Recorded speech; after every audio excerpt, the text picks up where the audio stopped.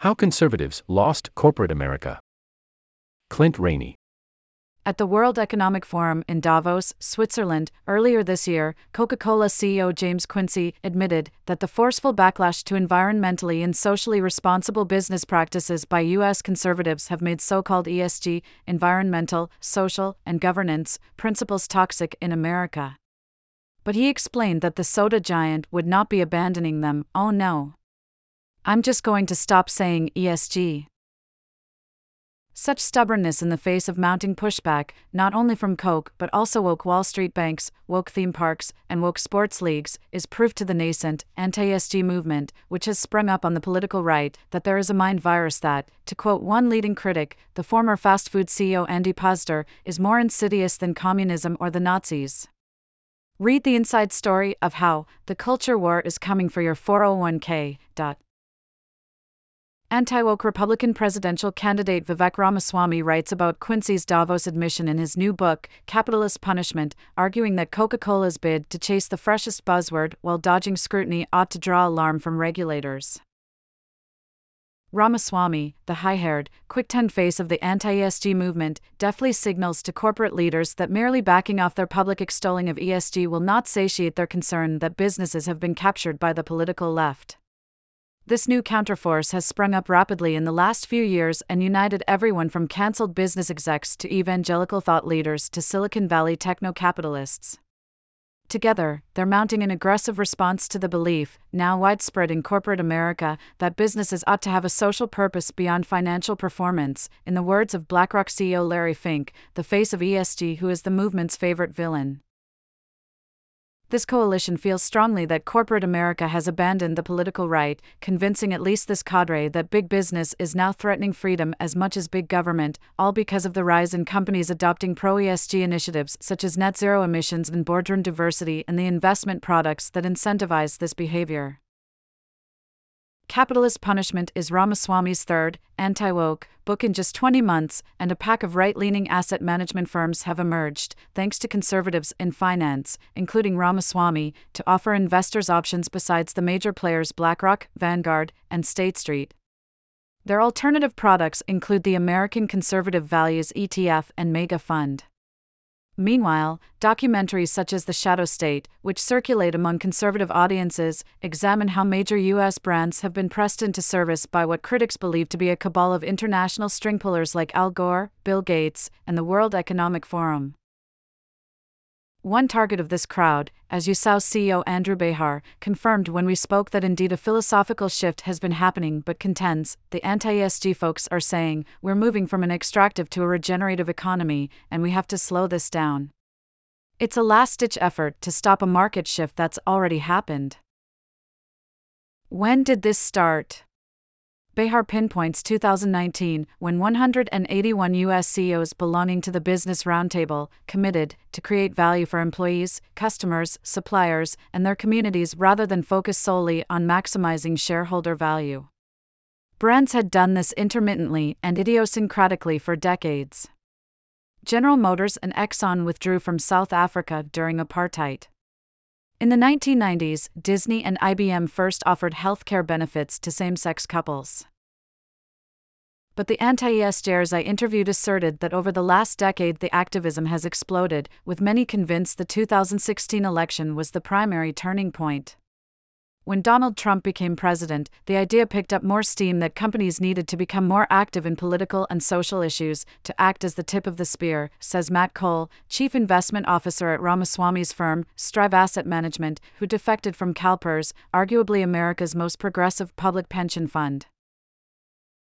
Jennifer Say, who was pushed out as Levi's brand president last year for opposing mask mandates and school closures, says that the same woke mob caricatured her as a QAnon, alt-right lunatic, although she doesn't identify as conservative.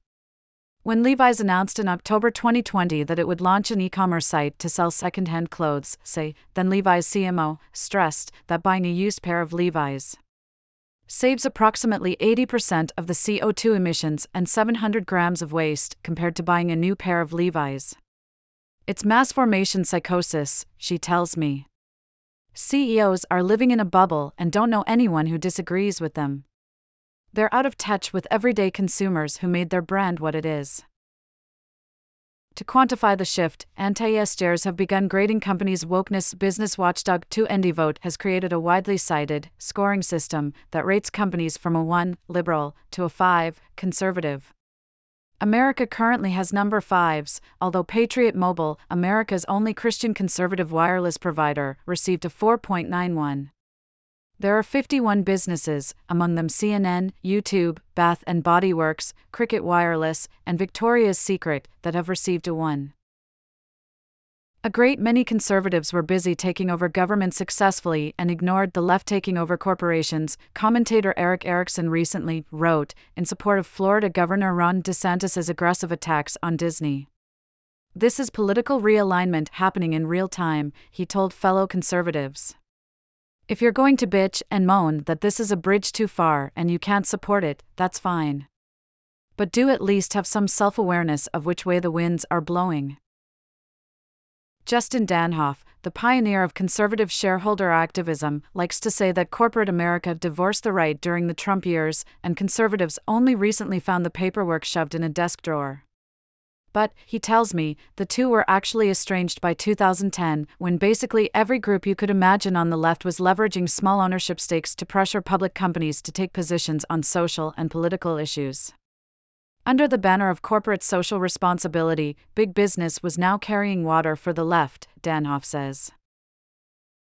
He spent a decade seeking to copy Progressive's successful mold to reverse that tide. But by the time CEOs codified their intent in that Business Roundtable statement, he concluded that the revolution was already over. Danhoff was getting labeled a Klansman and book burner in the parking lot outside shareholder meetings. At the start of 2023's proxy season, corporate shareholders had filed 542 proposals. According to an analysis done by the law firm Orrick, only 34 of them could be classified as conservative. Biblically responsible investor Jerry Bowyer, who's been inveighing against ESG on his podcast for the past year, recently tried to clue his side in. We were winning elections, we were winning policy debates, we were winning court cases, he began.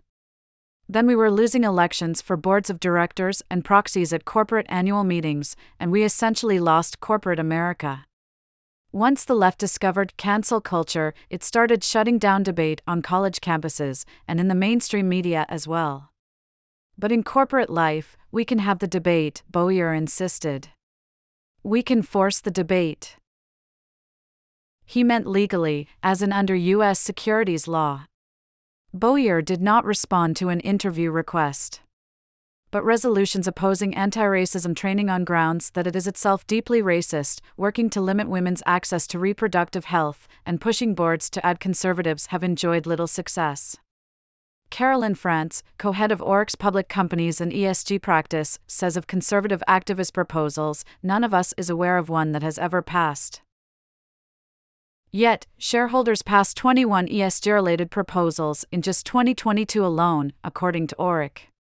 Anti-ESGers harbor a sense that, absent an energetic counterattack, which, to be sure, they're already trying to marshal, corporate America will only become more woke. It made sense, in conservatives' eyes, when wokeness and virtue-signaling crony capitalism were outed during the collapse of the crypto exchange FTX last November and then Silicon Valley Bank in March.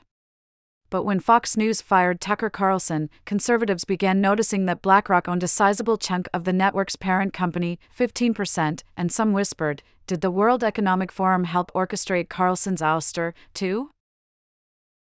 The suspicion that even Fox News might be captured by the World Economic Forum hints at a grievance I heard in interviews from those under attack, like Azu Sauz Behar, about how to handle people who perceive an object to be in motion when they're the ones moving. It, in fact, mirrors the criticism that Elon Musk got last year after he tweeted a meme bemoaning how liberal America was becoming. The image depicted the left, center, and right in the years 2008, 2012, and 2021. The center and right do not move. But liberals do, leaving center-leftists marooned in conservative territory. Musk included himself among these new political orphans. But in recent days, he's called evidence that the Texas mall shooter was a neo-Nazi a very bad psyop by the left, and, at the very least, appeared very receptive to Tucker Carlson's producing original content on Twitter, which he owns. If you ask CEOs what's their rationale for veering into woke capitalism, says Tim Smith, founding member of the Interfaith Center on Corporate Responsibility, the organization that pressured General Motors in 1971 to leave South Africa, they will tell you, this is who we are as companies. We are not simply aligned with Milton Friedman and narrowly making profits. He says that conservative opponents have not evolved with corporate leaders who are making changes to attract younger employees, manage reputational risks, and avoid future regulations or fines. Surely, the Business Roundtable's policy agenda would not pass as law in most red states, and its supporters include the obvious conservative targets: Tim Cook, Jeff Bezos, BlackRock's Fink. But most of them speak for companies that one might have put on an anti-ESG safe list: ConocoPhillips, Boeing, Home Depot, John Deere, Comcast, even Fox itself, via Lachlan Murdoch. Indeed, signatories of the Business Roundtable's statement of purpose include the heads of large public companies that have an outsized presence and association with Middle America, from Walmart to Union Pacific Railroad to the underwear brand, Hanes. Last year, Danhof left his perch as a shareholder activist to join Ramswamy at Strive, which is now pitching itself as being post-ESG. Danhof uses a football analogy to explain to me this unanticipated evolution. The as you sow cohorts, Larry Fink, BlackRock, they're all on the 1-yard line about to punch it in for a touchdown, he says. I was waiting at the other 1-yard line. He'd gotten used to coaching fellow conservatives to not stand at the 50 and yell at companies to come back. Scoreless a decade later, Danhof decided that it was time for a new approach. In 2022, he joined Strive, the asset manager co-founded by Ramaswamy. It has a new playbook, one whose offensive strategy is attempting to leverage that wide-open midfield.